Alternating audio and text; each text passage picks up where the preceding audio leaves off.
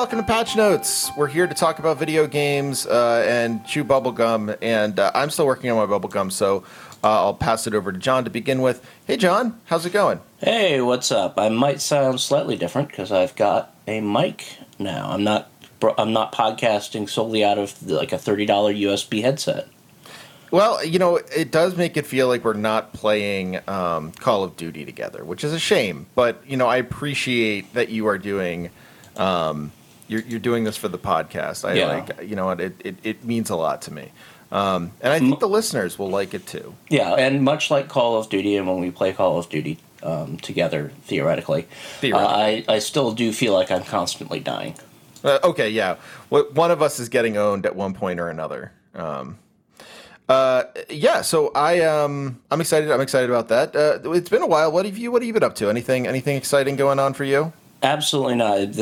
Cool. It feels bad complaining about the heat, given what's happening elsewhere in the country. Listen, everyone's allowed to complain about the heat, even if you're not in the Pacific Northwest. Yeah, I'm in the Mid-Atlantic, which means we're the cool part of the country, hanging out at a chilly 92 to 95 degrees. At least it just rained a bunch. Daytime temperatures.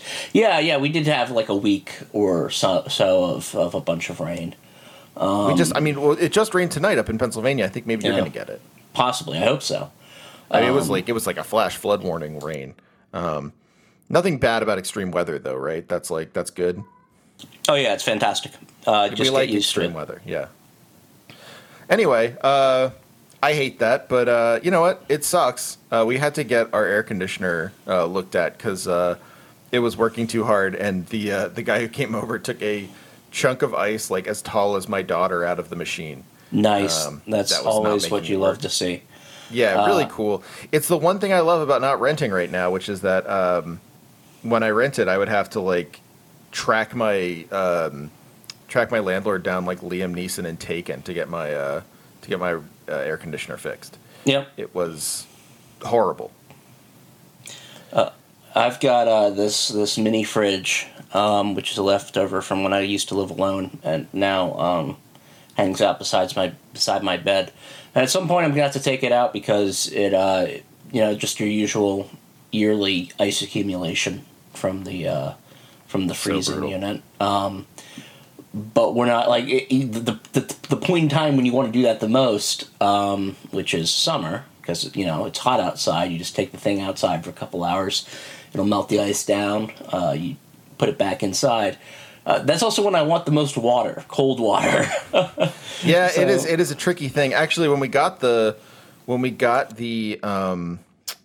air conditioner fixed, to melt the ice, he had to turn on the heat for a little bit. So the house was already like sickeningly hot.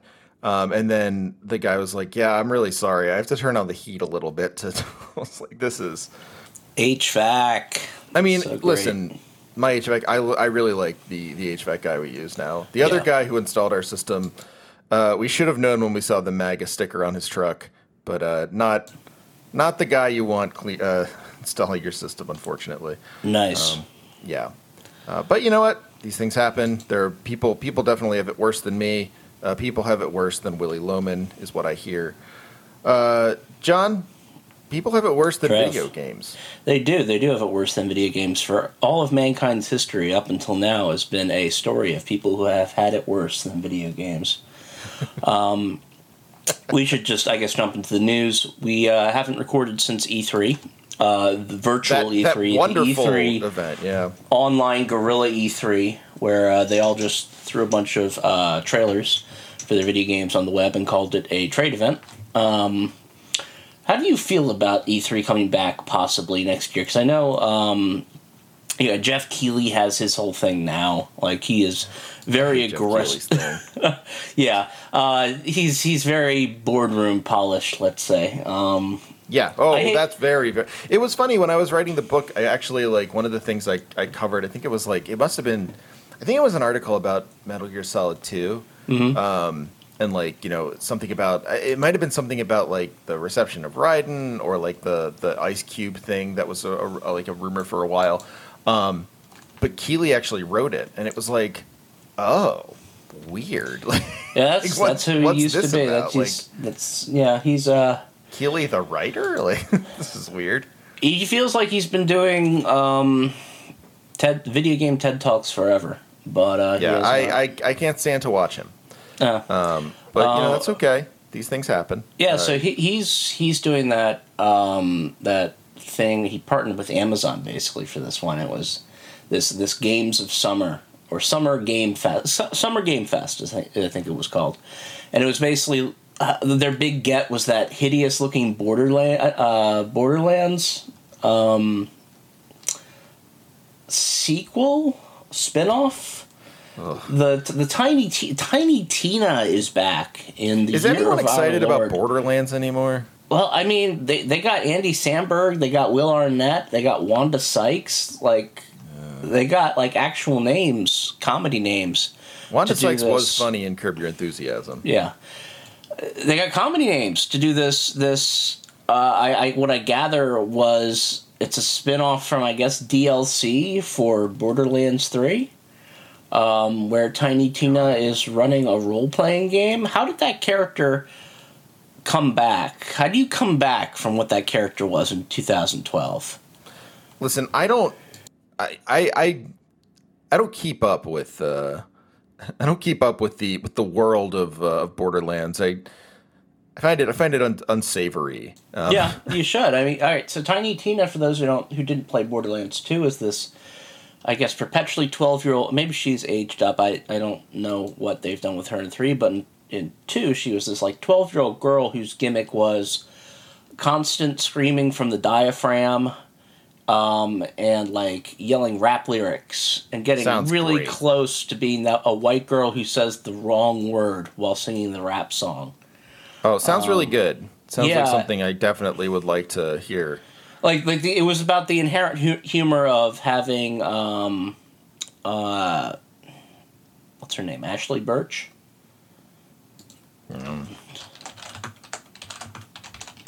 Who's Ashley Birch? That's still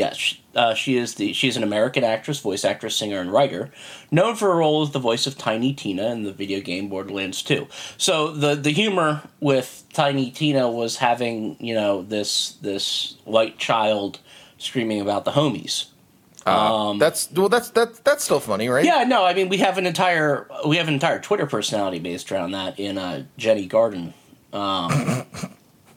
And so Tiny Tina, her whole deal is screaming about asking the player character what set they're from,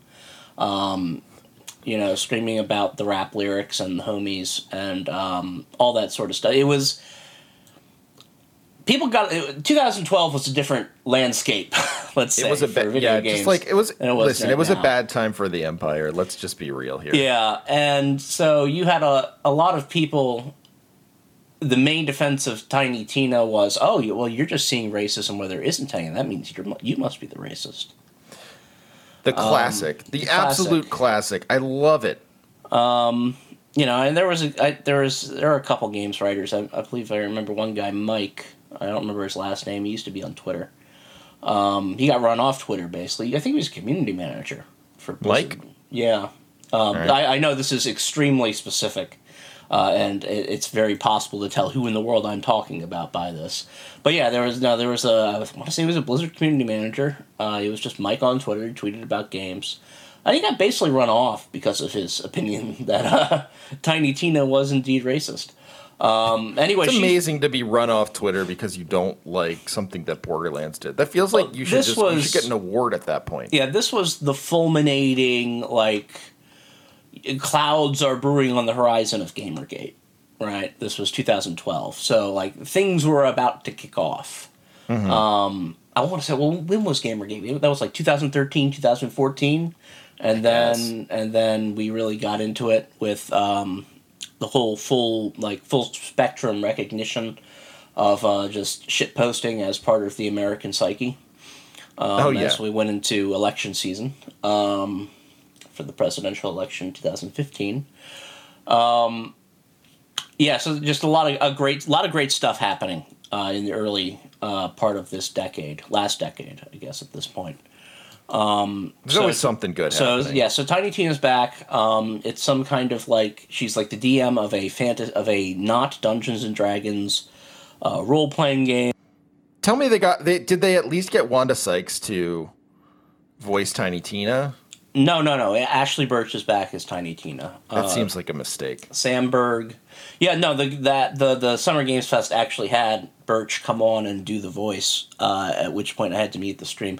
Nothing against Ashley Birch, besides the fact the various crimes of Tiny Tina. But I just can't listen to that character anymore. I can't listen to it. If she starts doing the voice, I'm going to mute the stream. And that's what I did.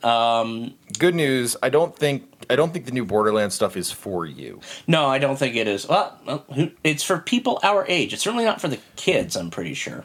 It's for the homies. Yeah, I'm not like Will Arnett, Andy Samberg, Wanda Sykes, the generational profile of people who see those names and go, "Oh, that's us." I mean, I'll see those names and go, "Oh, yeah." Those are names for the 35-year-old millennial crowd. I've seen all three of those people in things that I found funny. Mm-hmm. And then there's the butt unicorn. There's a unicorn whose whole thing is its name is the butt unicorn or something. God, I hate Borderlands so much. And that's the joke. The joke is the word butt with the word unicorn. It's like a worthless franchise. That's what it was. But that was like their big get. It was that in the Elden Ring trailer. Was the big get? Yeah, that in the Elden Ring trailer were the the Elden Ring big get. I will say the Elden Ring trailer grew on me over time. It looks like one of those, and they've earned like unlimited good faith and goodwill for making another one of those. Like if FromSoft says we're gonna make a Souls-like, people are just like, all right, there's my money. I'm putting it on the table. It'll just be sitting there for 5 years until the game comes out, and then you can take it. And they've earned that. They've earned that, and I have no problem with that. Sure.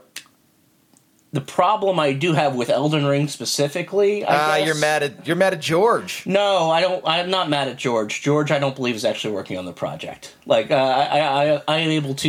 You're a George to blissfully. I am a George. Me. No, I'm a George. I am correct about George.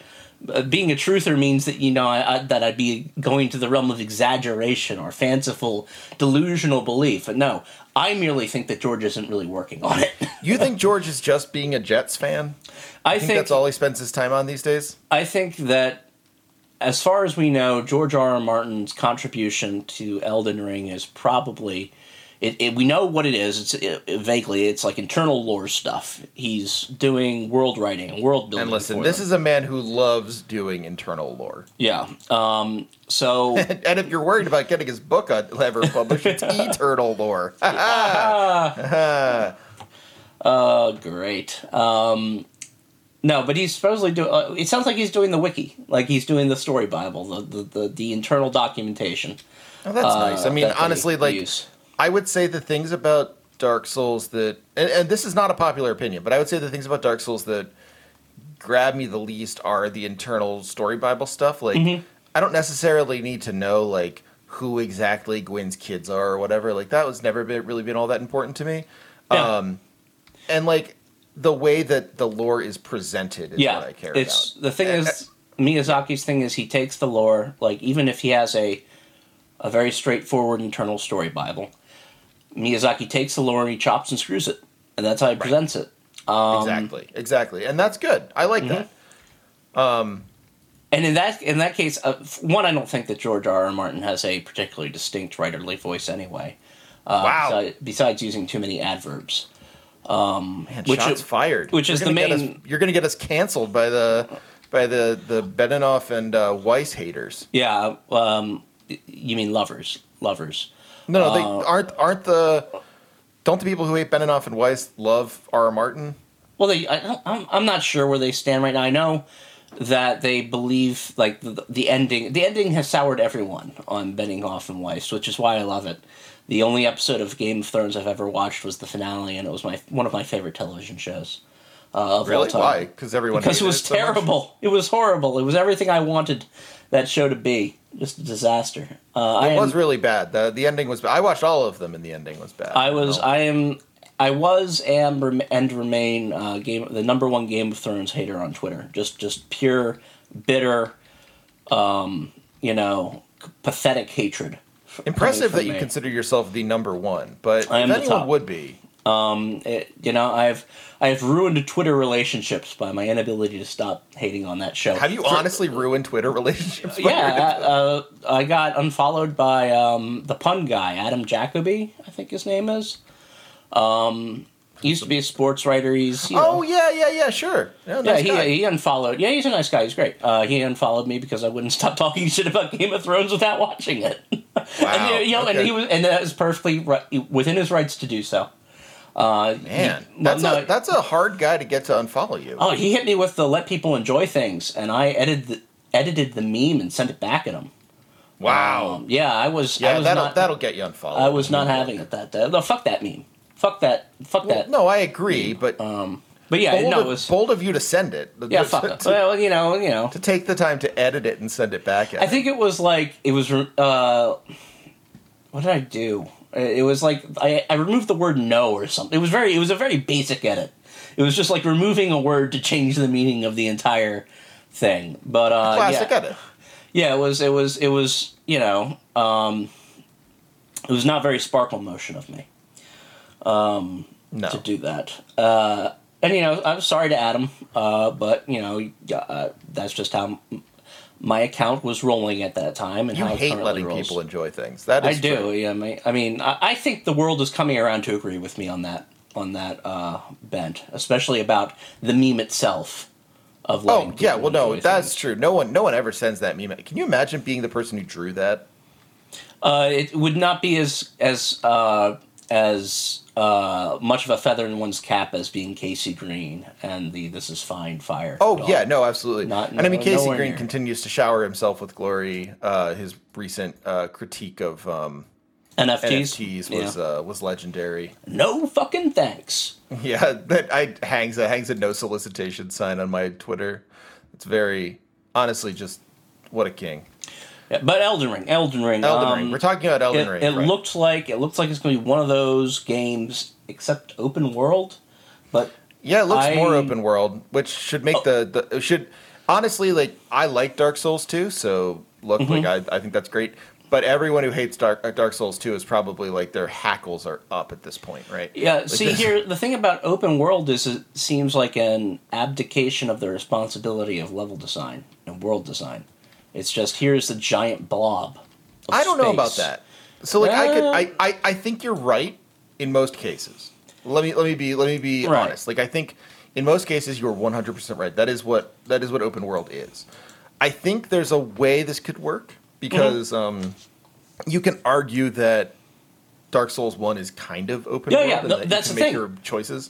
Dark Souls, I think a number of Souls games in the past too is the one I think is the least quote unquote open world because that's very true. Hub and spoke world linear.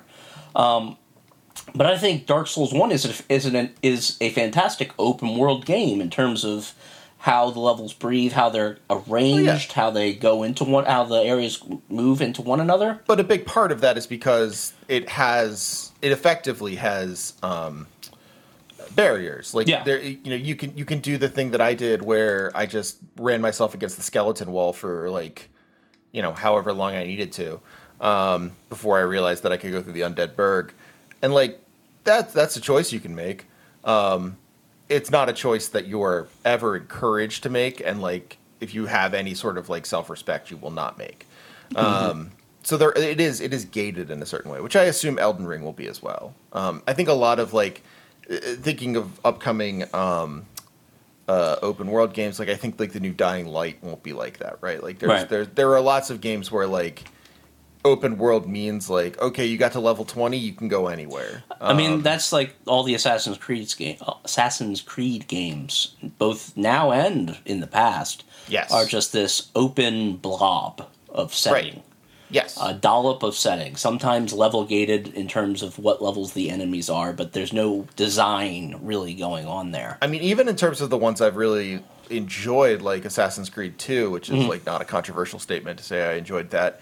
That's like, I would say, as much as I think like the design of Italy is charming and everything, it's not like I know there's much difference between Venice and Florence, and, Yeah. and like in real life, there's a big difference. Yeah. They're different cities, but not in the game. So yeah, I would say like I don't know. I'm optimistic. I thought it looked kind of samey when I first saw the trailer, and I watched it again. And second time through, I thought, you know what, I'm in. I was going to get it anyway, but Yeah. I'm more so in. I mean, it was like, all right, there's the proper noun for the thing I am. There's the big king who has fucked up and is yelling at me and hollering. He messed up so bad. Yeah. I think the thing about this, and like this is something that I've been saying since Sekiro came out. I think Sekiro like really taught them some good lessons in terms of game design. I feel like Sekiro had a number of things going on in it that even the other Souls games did not. I don't know. I'm excited to see them take those lessons and use them, because I don't know. Like I think I'm a big time Souls fan, but at the same point, I think Sekiro was able to kind of like build a world in a more kind of I don't know what to say here, like almost a more like with more fidelity. Maybe I would say coherence. It was a more coherent world. Yeah, that's exactly the right. And it was intentionally so. It was intentionally a more coherent world. Like, and I think Elden Ring will probably be that way too. Yeah. Would be my guess. It seemed, if I had to guess, they're probably going to lean more towards the Miyazaki, the Souls lore approach, as opposed to the Sekiro. Sekiro was very restrained in how it actually said what it meant when it came to like the lore and when people did things and why and how. Like you can create a fairly, and because it's important for the plot. The plot is a lot more situated temporally within the kingdom of Ashima, whatever. Ashina. And that fictional part of Japan during a specific part of Japanese history. I mean, it's very exaggerated. Fictional? Yeah, weird. You're telling me my degree in Ashina studies is going to waste? No. You just get paid in pretend money as well. Oh, good. Like everyone. Yeah, like every PhD. But then like the fall of the house of the Ashina king. And his like all that and Wolf's rise and his childhood with Owl and all that stuff. All that was important to have on a timeline that you can understand, as opposed to the Souls game and Bloodborne, both of which take a lot of pride, I guess, in being this disjointed. Like Bloodborne allegedly happens over the course of one night, but it's not really one night. It's like it's a funny conceit. Yeah, like anyone who played Bloodborne is like, all right, fine. But it doesn't actually happen over the course of one night because time is weird at that point, right? Like in Bloodborne, I know that time flows strangely in Drangleic, but in Yharnam too. Oh, in all of those places, yeah. I know. I'm joking around. So yeah, that I mean, it looks good. We'll play it. I have every expectation it's going to be one of those, and like if there is a problem, it's going to be people don't like the horse. And that's fine. That's very normal. Yeah, too. I doubt the horse is going to be mandatory.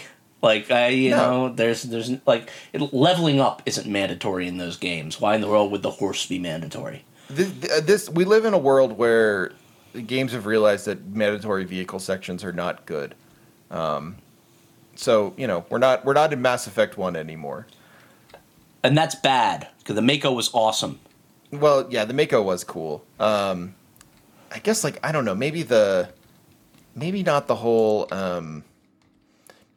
like, you needed to do it. But, I don't know, maybe. Yeah, no, it was it was a bit much making every hub world, every quest world have a forced Mako section. That was... that's my main problem, I think.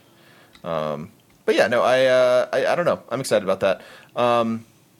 Actually, let's do it now. Did you see any other trailers that you kind of were interested in? Oh, not really. Yeah. Like it's a little rough. I am mad again that, and I've been complaining about this on Twitter off and on for a while. Arcane Studios announced a new game, and it looks like it's a multiplayer game. Nice. it's for some reason like Left 4 Dead is back in a big way. It seems the 4-player co-op horde mode / Some people would say Left 4 Dead never left. That's entirely true. But yeah, it's what's this game called? It's called Red something. Yeah, I saw it. Is it like Redfall? Okay. Something. It's a vampire hunting game. Something appears to have happened to our sun, where the vampires are. It's like permanent eclipse, but it's a blood eclipse, and the vampires are able to be out. You know, not all the time, but you know, a larger percentage of the day. It must be weird being like one of the people who wrote 30 Days of Night, and like just because of the movie being so bad, like the world has forgotten that you did that. Yeah. Did Kirkman write that? Was that a Kirkman? No, 30 Days of Night was. I think I remember the name of the artist. It was Ashley something. That was a great series. That was a great little. But yeah, that's the whole premise of 30 Days of Night is the 30 thing. Just 30 over days a long period of time. Yeah, it's like the premise of 30 Days of Night is that vampires were smart enough to recognize that they should live at the poles. Yeah, right. And they get to basically every year for 30 days they get to just like have free reign. And so you ask like, okay, so like what happens when vampires don't have to go inside after a little while? Yeah. The comic book was written by Steve Niles. The art was by Ben Templesmith, not Ben Templesmith's wonderful. And Steve Niles is also, they're both really good. I think Ben Templesmith also did the art for Sandman Dream Theater, but don't quote me on correct. that. Yeah, Niles and Templesmith work together a lot. But yeah, I liked that comic, and this sounds like that premise. But with all of the sort of tension taken out, because now the vampires just can be around all the time because the sun is broken. Yeah, and of course you've got a 4-player team of. It looks like it's an arcade game, which means you've got your basic shooter setup with powers, is what it looks like. You know, how many twinks are in my party? What kind of arcade is it? Two okay, twinks, good. I think. You've got a reporter. Twinks? You've got a reporter twink and a falconer twink. I think he's got like a. Wow. Okay. And then you got 2 ladies. If I recall correctly, that's the distribution. That's an embarrassment of riches. Yeah. And obviously they've got Deathloop, which is sitting in I think COVID related hell. As they try to finish it up and try to get it on a release schedule with, any kind of idea about when PS5s and Xbox Series X's are going to be in people's homes. Did you see that the new release schedule for Grand Theft Auto 6? No. 2025. What? Well, I mean, seems like absolutely pointless. I mean, why even say it's coming out? It's better than just I was gonna say it's. I was gonna say something about crunch, but they're just gonna do crunch anyway. This is just like they don't have any. This is just releasing Skyrim for new platforms, except saying like, oh, but we promise we're working on. That was another disappointment. Starfield. No Skyrim. Starfield's. No Skyrim. One. They've been when did they do that Elder Scrolls teaser, which was just like a forest? Yeah, that was a while ago. It was like 2019. It was like 2019, wasn't it? Yeah, and everyone was pretty excited about Elder Scrolls 6 for a little while, and then, remembered what we're dealing with here. Yeah, but not a company that's going to give you Elder Scrolls 6 at any given quick time. There was a 90-second Starfield trailer, quote unquote trailer. Skyrim in space. Yeah, well the thing it wasn't. We didn't even get that because it was this thing where they just showed it was like we were back in like the early 2000s or something when all you needed to get a space game over was like a voiceover of someone badly ripping off Carl Sagan and a bunch of shots of like archival footage of rockets being shot into space. Billions and billions of stars. Yeah, and all that faux hopeful vague nonsense about. I thought you were going to call it Faye. No, it's like, man, that is that's bold. No, just empty calorie bullshit, science loving nerd crap for that trailer, and there was nothing in it. There was nothing of substance in the Starfield trailer. We have no idea what that game's going to be like. I think there was. It was funny. It got leaked to the Washington Post first, like a making of for Starfield. They did a making of featurette for Washington Post, a video featurette for a game they've shown no footage for. That's really weird. I guess. I mean, if you're going to leak it to someone and hope that they're just like they'll cover it credulously, the Washington Post is a good enough place. Who's their writer over there? Gene. Oh yeah, Gene. Is it Gene Pock? Gene, yeah. Yeah. Get his name I don't want to speak ill of the guy, but I mean, it's interesting. At least he does do credulity quite well. Let's say that. I mean, a major publication like that having a games writer on staff to begin with is something, I guess. I'm not sure we really need the Washington Post getting involved in gaming news. No. But you know, without that, we would have never gotten the amazing Liz Brennig plays Bloodborne moment. Oh no, I'm sorry, it was Liz Brennig plays Death Stranding. That's much less interesting than having her play Bloodborne. Honestly, I'm gonna go ahead and say you're right, but also I don't even think playing Bloodborne would interest me in what she had to say about it. But we're not here to get my opinions on that. So what? How do you feel about Starfield? Like, are you? No, I don't. I don't feel about Starfield. Okay, I don't. They have not presented me with enough material for me to form an opinion about Starfield.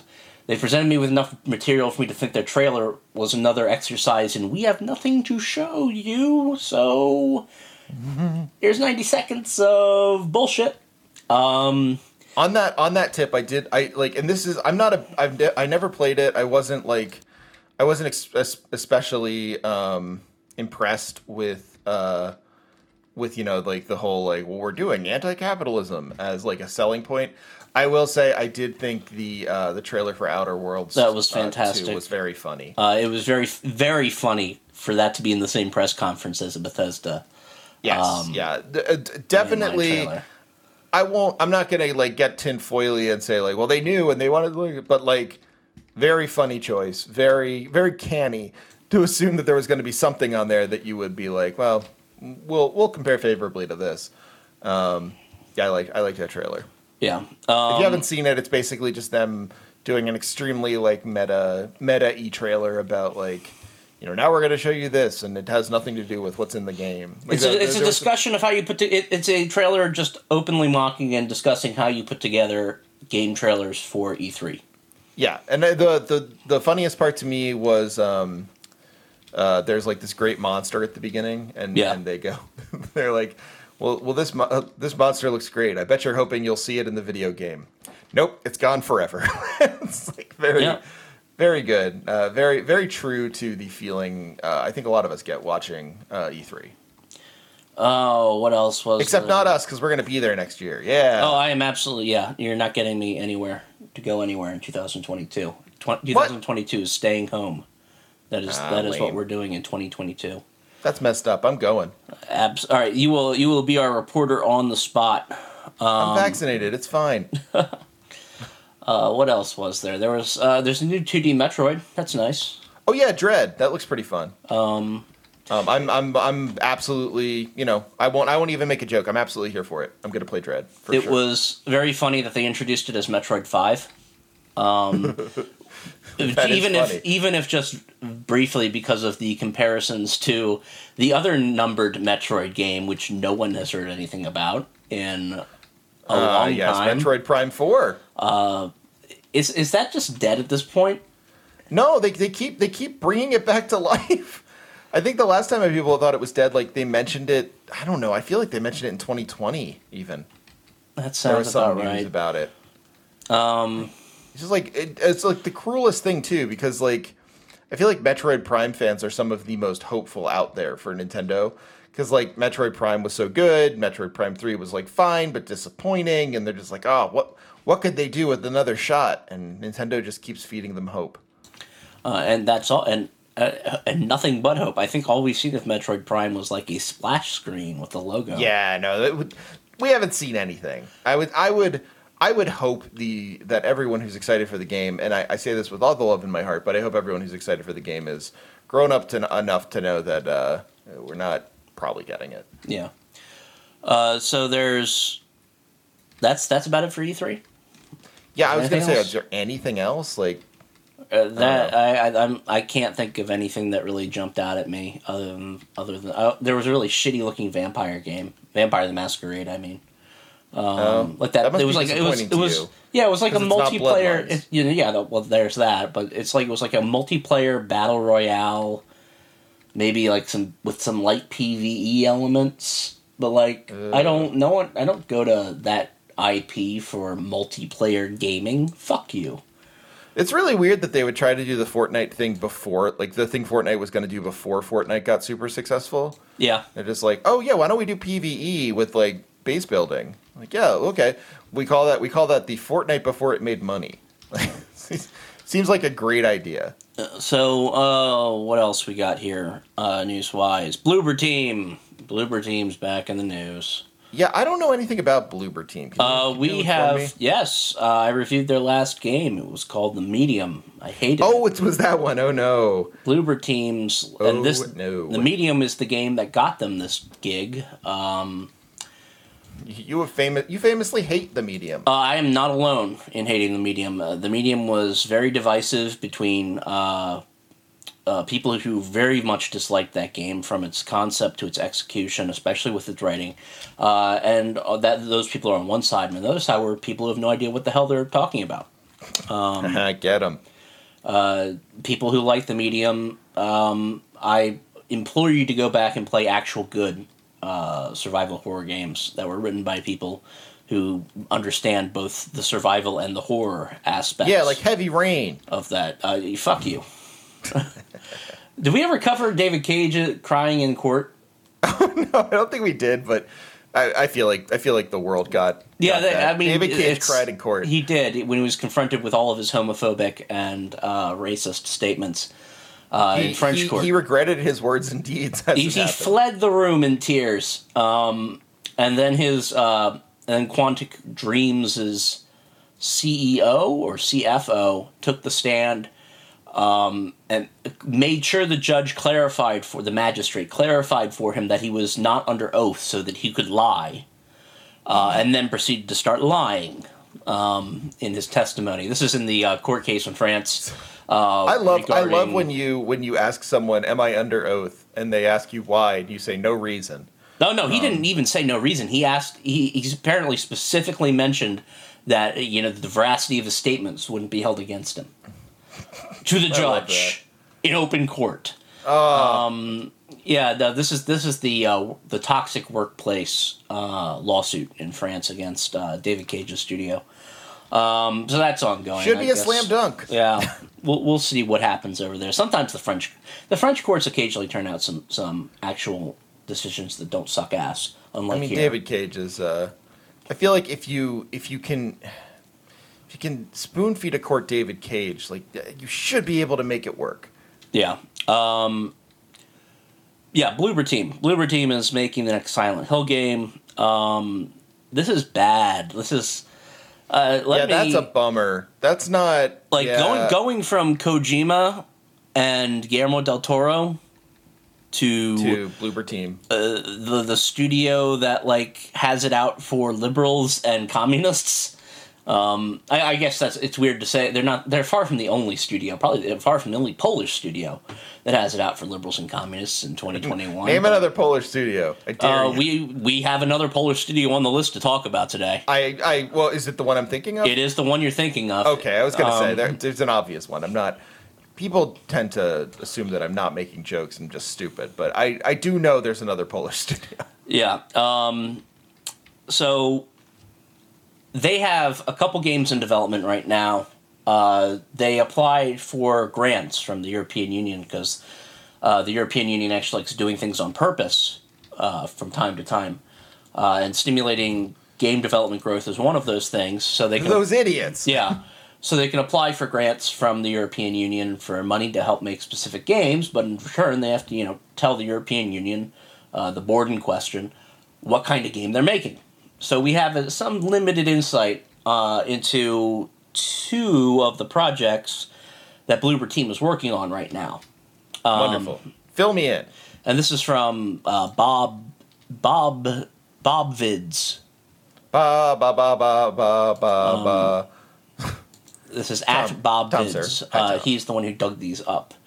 Here's the first game that Bloober Team is working on. Presented from a first-person perspective, the gameplay is a mixture of exploration, survival, and combat.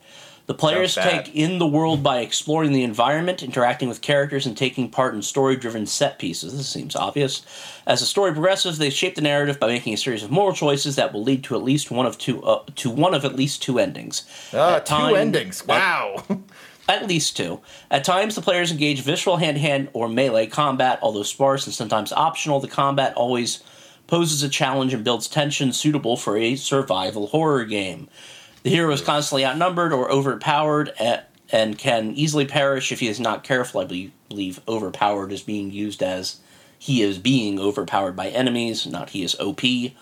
When combat is not an option, the players will be tasked with simply staying alive in the face of seemingly insurmountable odds. They can accomplish that by means of stealthy avoiding, improvising, or outmaneuvering the opposition.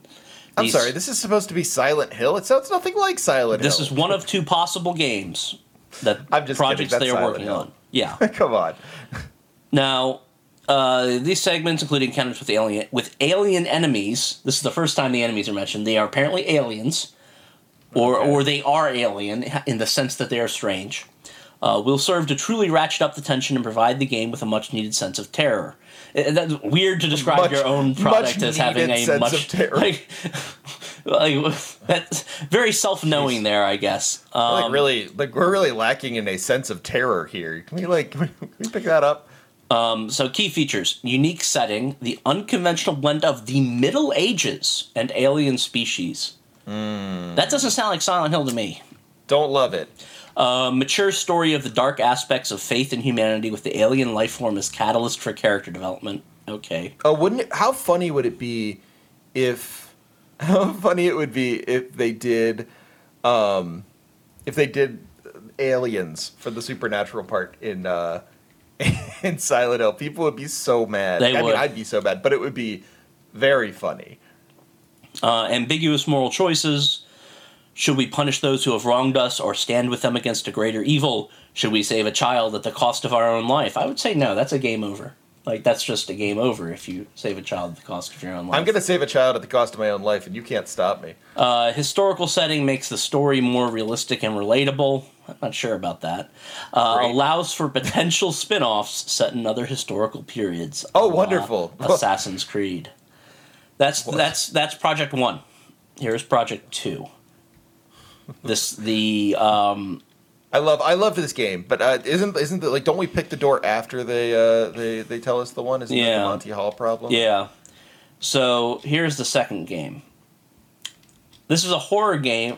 This is called Dumb Spiro. DUMSPIRO. I thought this was a dragon game for a second, but no. It's like a dragon game about a Spiro, but dumb. Dumb Spiro is a horror game, which title comes from a Latin sentence, Dum Spiro Spero. It means, while I breathe, I hope, and expresses the main theme of the game, that even in the face of death, certain death, people are still capable of deciding about their lives, defining its meaning through their actions towards the end, and even triumph the evil in a symbolic way.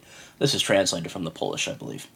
Story takes place during the years 1941 to 1944 in Lichtenstadt Ghetto. Oh, great. A World War II ghetto established for Polish Jews, the second largest ghetto in all of German-occupied Europe. Why are we doing, They proved definitively that they were not responsible enough to handle this content in the medium. They proved definitively that they're not adult enough. They're not smart enough. They're not good enough to touch this stuff with the medium, and now they're going straight to the Holocaust. I don't get why people don't seem to understand that we've proven time and again that time travel and horror based in the Holocaust never works. Can you think of one time where we've seen this and we've been yep. That rocked. That is so good. Horror in the Holocaust. I think that really worked. No, I don't think we've ever had one. There's never been one. No. That's why The Day of the Clown Cried is so interesting to people, because it's so obviously a failure, even before anyone sees it. Yep. God. So that's the second game. I don't think I need to go through the rest of this. It doesn't sound like a Silent Hill game either. Well, I guess that's true. The Silent Hill game Silent Hill game that took place in the Holocaust never really did get picked up. Well, I mean, it's not like the other one sounds more like a Silent Hill game either, with the aliens in the medieval period. If I had to guess, neither of these games are the Silent Hill game. There's a third game that's already in production that we already know isn't the Silent Hill game. So if Bloober Team is working on Silent Hill... it's not currently even in production. It'll be their fourth game. The fourth concurrent game as a studio. Great. That's what I like to hear when I'm thinking about a series that I want to have done very well. I like to hear that it will be the third game or the fourth game on that person's list. That's solid. Yeah. Unless we're doing Silent Hill Warsaw Ghetto, in which case, Jesus Christ, fuck. Yeah. Oh, yeah. That would be wow. Well, now that you said it, probably going to come true. Well, there was some hope about Silent Hill. Mm-hmm. What is Kojima-san up to? Yeah, what is Kojima-san up to? Jason. Actually, no, sorry, that's not who I was thinking of. John Saavedra writes for Den of Geek that there was a conspiracy that Blue Box Game Studios, a relatively unknown studio. Isn't by unknown, don't you mean literally defunct at this point? I think so. I mean, it sounds familiar, but yeah. There was a conspiracy that it was a Silent Hill game from Hideo Kojima. I thought it was a secret new entry. Blue Box Game Studios' enigmatic founder Hassan Karaman released a video to announce the app and reveal had been delayed till August. Did this quiet the fans? I'm reading from the article. Who had spent more than a week speculating, deciphering clues? No. Has that question ever been answered? Yes. Yeah, it said if you think the answer is yes, you clearly don't know the internet very well. Fair enough. Blue Box Twitter handle posted a now deleted tweet teasing that Abandoned wouldn't be the final name of the game. And so guess the name. Abandoned. First letter equals S, last letter equals L, reveal closing in, read the tweet. So it sounds like Silent Hill, of course. There's stuff with Kojima's Instagram feed. There's some stuff with Morse code. Kojima's never been this guy. He's never been this dude. They did the thing where Kojima was in a mask once, but I don't know. Karaman has said it's not true. He has a thing recently on he put something out June 21st where he says essentially listen, this isn't me. Please, I just want to release this game. Karaman and Kojima both share the same initials. So that's cool. And when you translate Hideo from Japanese to Turkish, you get Karaman. Blue Box's initials are also BB, which is the name of the character in Kojima's most recent game, Death Stranding. Do they think? Wait, is the conspiracy that these two people are the same person? I think the idea is that Hassan Karaman is a false Kojima, sort of like a stand-in. There's sort of a black T-shirt. The Pope and the anti-Pope. It's 100%. No, it's 100% that he's the same person. Because there's a black T-shirt theory. Great. Okay. No, not the same person. I guess just because that's not him. That's what's his name? The director he's friends with. So I guess anyone who's involved in Kojima things just wears a flat black T-shirt. Zack Snyder. So Zack Snyder's in on it too because Zack Snyder was always walking around in a black T-shirt. Yes. Okay. Every major figure who's talked about Abandoned or Kojima's next game on video has worn a black shirt. Motherfucker. Jesus Christ. An app is okay. And they're saying, it's pretty weird that PlayStation Network is letting them release this app. And then also, Karaman released a video with him in a white, looks like a white turtleneck. And Twitter users are shocked by this. And frankly, I think it's just because he wants to stop being told that he's Hideo Kojima. Yeah. Well, no. What's the next sentence there though? That they started speculating he's a CGI model created by Hideo Kojima. God, yeah. That's so rough. More than 10 hours before he announced the delay, YouTube channel claiming to be the official channel of Abandoned the Game went live with a countdown video. But right when the clock hit 0 in the live YouTube broadcast, Carmon announced the delay on Twitter. What the hell? At first, it seemed like Blue Box had gotten cold feet at the last second, deciding to reveal Abandoned when it was a bit more polished, but those who stuck around YouTube after the delay was announced were treated to new clues, seemed to confirm what they've known all along. There's much more to Abandoned than meets the eye. The video, which played a loop of weird sounds over the Blue Box logo, began to communicate with the viewers, sending out messages in Morse code that some speculate is actually a conversation between two sides of the same person. Each line of Morse code appeared either in blue or red, seemingly signified that two different voices were speaking, although some simply took this as confirmation that PlayStation, blue logo, and Konami, red logo, are collaborating in the new Silent Hill. Here's the conversation. Blue, find the source. Red, reality bends to my will, but my mind is delusional. Blue, I can't trust you if I can't trust your mind, so find the source. Red, shall I remind you of who I am? Blue, so I'll remind you of what I can do. Blue, I think they spot me. Stop playing me and find the source. Red, I can't get hold of you, so I assume you made time to separate. Blue, bye-bye for now, Red. Doesn't make any sense. There's Morse code. There's an Act 2 teaser. Morse code that reads endure and survive. Blue Box said that it's a fake channel. Very exciting. ARG shit. This sucks. I honestly, I think... Look, there's a couple of things, right? The one thing to say is, since we have now said that it's not true, based on our track record on this show of being wrong about everything, it now is true. Well, that's just sensible. That's just that's just us. It's unfortunate. It's true, but it's because we're so real. Yeah. And tell it like it is. What's dumb about this, I'll say, is that it very well could be some thing that Kojima has, worked up to produce, I don't know, interest in his game or whatever. But more likely than not, so I listened to this podcast because I was on we drove to Illinois the last week and back, so we needed stuff to listen to whenever the kids weren't bothering us. And I love my kids, but no one likes to be in a car with kids. Let's be clear. Your parents didn't like it either. Whoever's listening, it is a precarious situation at the best of times. But when we were not,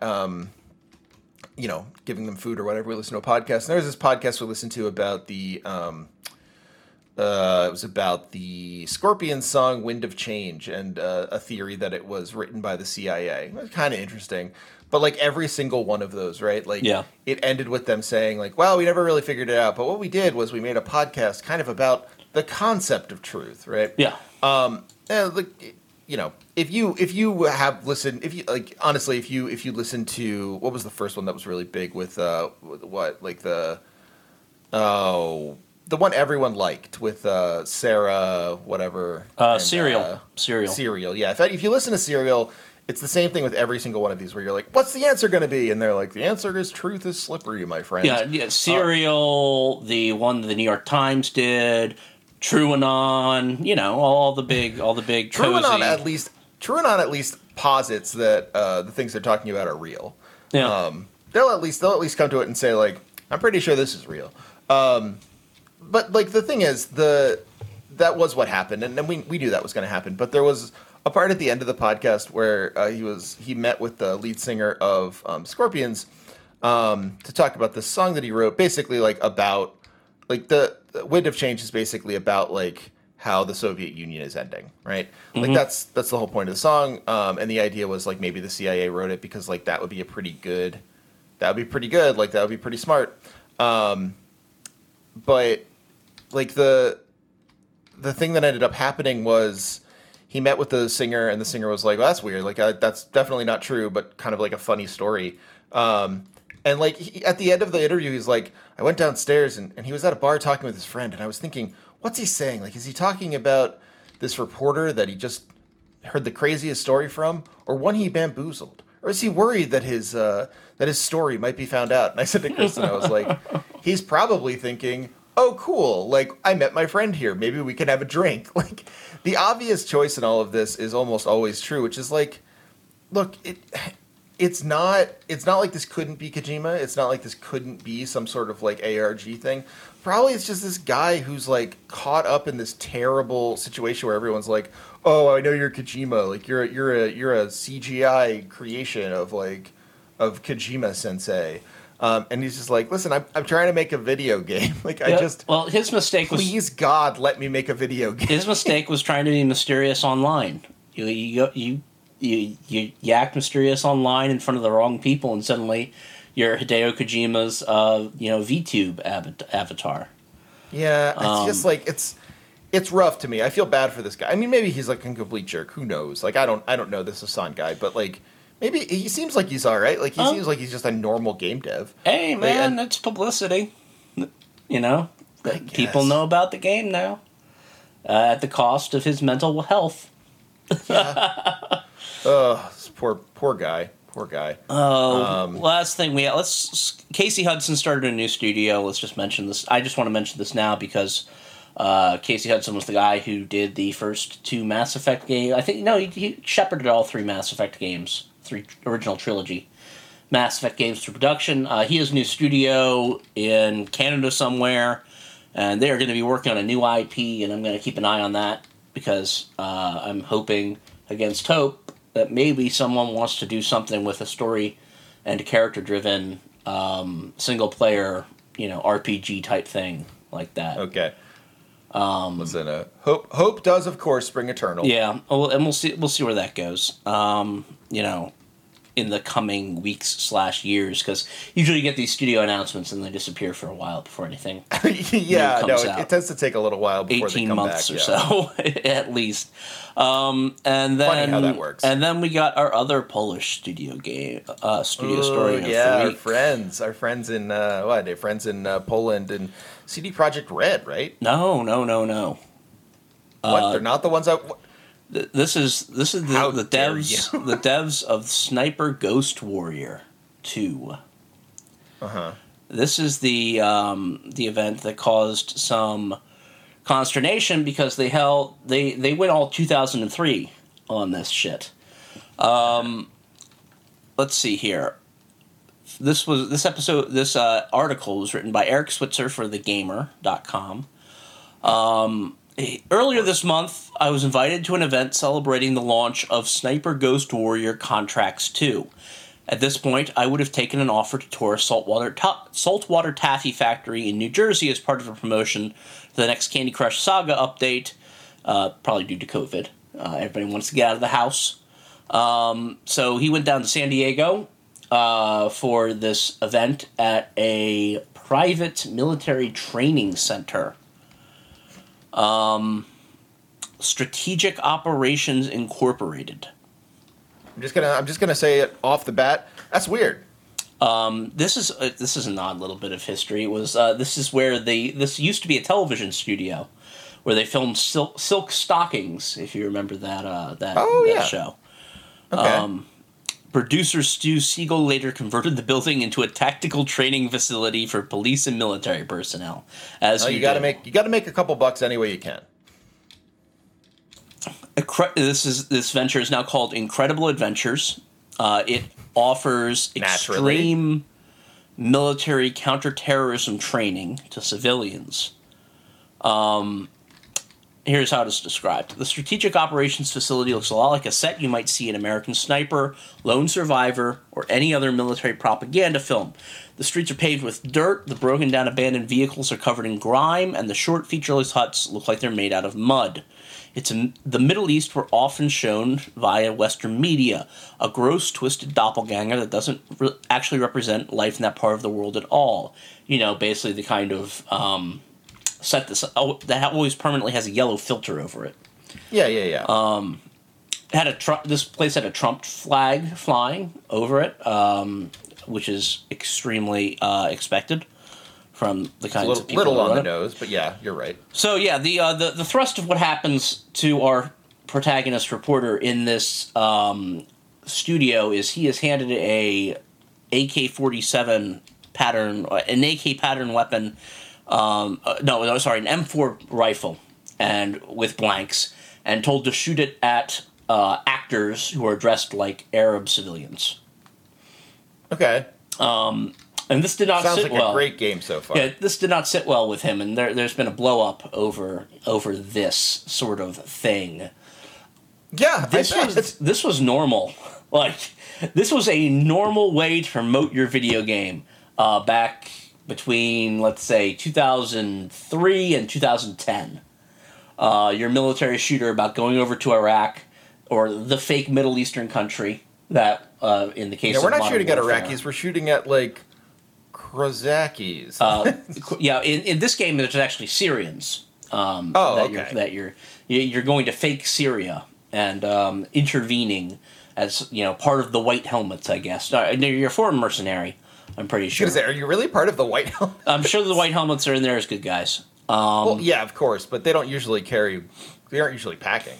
Yeah. So apparently, all of these actors were actually white. Oh no! Which at least they didn't hire Arab people to dress. Did they have to wear brown face? I'm not sure. I think they mostly just wore like balaclavas and headscarves because obviously you had the female terrorists to gun down too because everyone's a terrorist. Going back to what we were talking about just not going on an hour ago. Just as you can't really do Tiny Tina now, things have changed where you cannot do this anymore. Yeah. It's funny because the Polish studio behind this game, CI Games, they released a statement about how, they have nothing to do with American politics. We have nothing to do with Trump. We have nothing to do with, the sorts of militarism, which is very funny considering. What your game is. Yeah. Well, both what their game is and... I do recall that one of the 4 nations that was with us in the invasion of Iraq with boots on the ground on day 1 was Poland. That's why there are steadfast allies. R.I.P. Donald Rumsfeld. Oh yeah, that dusty old bitch died. Congratulations, and I'll see you in hell, you piece of shit. Heading to the great known unknown. Yeah. Yeah, so no, the Polish were with us, as George W. Bush famously asserted in that one debate. You're either with us or against us. No, that line about you forgot about Poland. Oh yeah. That was what he was referring to. The fact that they contributed forces to the coalition of the willing, and in that famous speech where he said, "You forgot about Dre." Yes, and they put 2,000 soldiers on the ground. They were given command authority over parts of the quote-unquote reconstruction afterwards. No, Poland has been very intimately part of American adventures in the Middle East, and they don't get to run away from stuff like, we don't, we're not about the shooting of Arabs. We don't go with American politics like that. No, yes you do, buddy. And you're the ones developing this game. So, you knew exactly what you were getting into. So that's a lot of fun. John. Get their ass. And yes, and it's fun, quote unquote, to talk about this on the. We are recording this the night that Donald Rumsfeld died. May he rest in piss. I heard that you went to your hater's funeral, your biggest hater's funeral, just to make sure he was dead. Yeah. Pretty smart. We're doing that pose from that Flash TV show with the right outside the person's grave. Someone knows what I'm talking about when I say that. It's from inside the NBA. Yeah, it's the Pack Watch. Yeah, R.I.P. Bozo. Right? No, this is from literally the Flash television show. Oh, sorry. I thought you were talking. I thought you forgot what video codecs were, and you were calling them Flash. No. There's a scene where a guy is squatting near the grave of someone he doesn't like's mother, and flashing the peace sign for a picture he puts on the gram. Oh yeah, I know that picture. Okay. Yeah, that's from the Flash TV show. I'm pretty sure it is. It's from one of those CW shows. Might be from the Riverdale one. They're all basically the same. Sorry okay. if you love those shows, but they're all basically the same. It's a little weird that they're the same, given that one is about superheroes and one's about Archie. But I have heard that Riverdale is effectively they're effectively the same. I mean, Riverdale probably has more sex, And more sex and more World War II. Weird, like, army footage. Archie like goes to war in the last season. Okay. And it's very amusing, the props they got for that, because they're like very obviously from like years and years ago. Listen, Archie has to go to war the same as everyone. It's important. Yeah. That's how selective service works. That is how the selective service works. They select Jughead. Oh no. I think that's the news for this week. All right. So I'll go into what I've been playing first, because yours will take a bit. Maybe not that long. We're already at an hour. You tend to like your sleep. Yeah. I finished actually my first visual novel since finishing Doki Doki Literature Club, and I feel like it's a little different because this visual novel is more sort of like it's like not attempting to be a satire. It's just more like a very straightforward kind of thing. I finished The Silver Case, which is ostensibly a detective novel, kind of. But it is sort of only a detective novel in like the loosest sense, wherein you are solving cases, but it is like very, very much a game about like not being able to know reality, and not being able to kind of like know the world around you, and like how bad it is when governments try to turn people into processed versions of themselves, and like trying to optimize humanity. It's great. It's good. It takes place right at the end of the millennium. It's a really cool game if you like thinking about that moment in time, although it's very much stylized. And it has a sequel and a pseudo sequel, so there's plenty to love.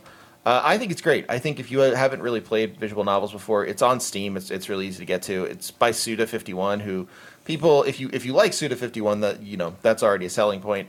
I realized that he definitely got a bad rap.